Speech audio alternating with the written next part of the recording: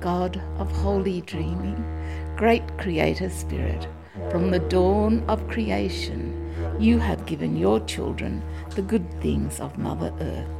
You spoke, and the gum tree grew, in the vast desert and dense forest, and in cities at the water's edge. Creation sings your praise. Your presence endures as the rock at the heart of our land. When Jesus hung on the tree, you heard the cries of all your people and became one with your wounded ones, the convicts, the hunted, and the dispossessed. The sunrise of your Son coloured the earth anew and bathed it in glorious hope. In Jesus, we have been reconciled to you and to your whole creation. Lead us on, Great Spirit, and gather us from the four corners of the earth and enable us to walk together in trust from the hurt and shame of the past into the new day which has dawned in Jesus Christ. Amen. Hi, my name is Lenore Parker, and I'm a priest in the Anglican Church of Australia. I'm a Yaegl woman. I live on Yaegl country with my families. The prayer that you just received is a Thanksgiving prayer for Australia. Is it quite an unusual position for a Yaegl woman to hold within the Anglican Church? Well, I'm the only one.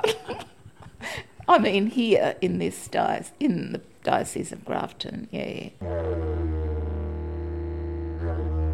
So this prayer was written in 1994.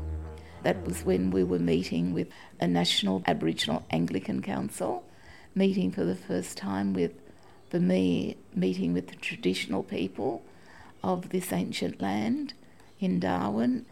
So it came about after listening to the stories and to how our people up there, the traditional people, how they worshipped their God.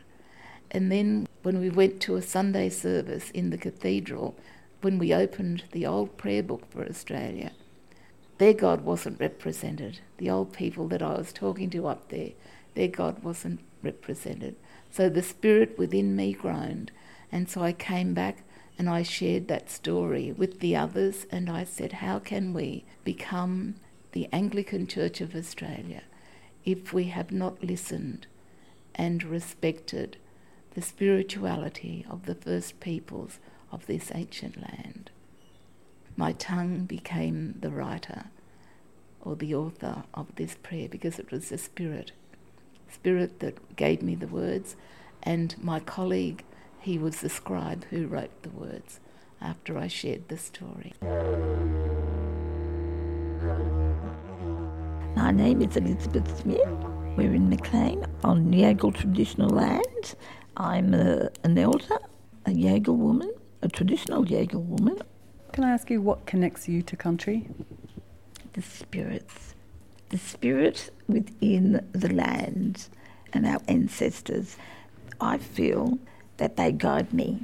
They know where I go, what I do, but it's the spirit. They lead me to these areas. They lead me to work. They work with me. The spirituality is there, and it's about connecting. It's about connecting and having identity, and having that identity very strong, and know where you come from. And so the spirit, we call it the ancient spirit, but the spirit, the ancient dream time, the old dreaming and the new dreaming. So it is the one spirit that we talk about, and that connects us all to all of his creation, to the land, the rivers, the oceans, the animals, and to each other. We're here as part of the Desert Pea Media Project, and a word that continually comes up is connection, isn't it? Yes, because with the Spirit, there is no separation from the Spirit. The Spirit is connected to us, to all living things, to the land, the rivers, the trees, the oceans, and we cannot separate the sacredness of our land, our rivers, our country, our creation, because these are all given gifts to us. They were given to all the people of Australia by the great Creator Spirit himself. Doing a lot of work with the children at the high school. What do you think is the main cause of disconnection within them to their own identities these days? I think it's culture. I think a lot of them don't know their identity.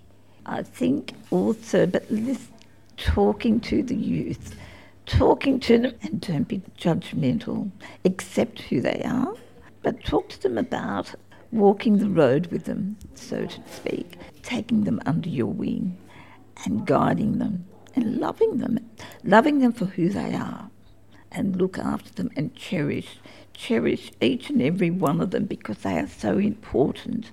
They are, leaders of tomorrow. They've got to have a voice. The youth must have a voice, and they need to express their voice and express how they feel. How do you maintain a connection to culture with the youth in particular? I cannot be anyone else. I have to be who I am. And so the kids know me and what I represent, and I represent them, but of what my beliefs are. So I come with a deep respect and a deep listening to whoever I meet, and share with them the story within me of what I need to share with them, or with anyone who I am meeting with. And we all got to share a rather large story together last night as we watched the unveiling of the most recent song that we've made together. How did it make you feel to be there last night and to be a part of the roadshow? After hearing and watching the screen, it took me back to when we had spoken, where the words were being written and spoken. It took me to a deeper place where I just felt the pride, because the kids, they sang it with great gusto. They were so proud, and it was as if they were thanking us for their songs that they heard through us. Our tongue, as we share our stories, the tongue becomes the author of whatever we produce. Last night, once again, I would say, I think with everyone else and with the kids watching it for the first time, so this great elation where all the kids wanted to sit in the front and see everything happening because they were there and they were a part of it. So it was, I think, all these mixed emotions that were there. And then after leaving that place and coming home and then reflecting on it and just thinking and thanking God for the two words that I got this morning, and they were empowerment. The kids were empowered to share their stories, and also the other one was having this self-belief that they can do anything. They don't have to hide anymore like we used to hide because we were too shy. But no, here they were coming out strong and healthy as a group of beautiful young kids. Is there anything you would like to say to Desert Pea Media? Well, I mean, you've just blown us away every time you come here. And I am taken aback with Toby and all the skills of all the team as we share our stories. And you write the stories.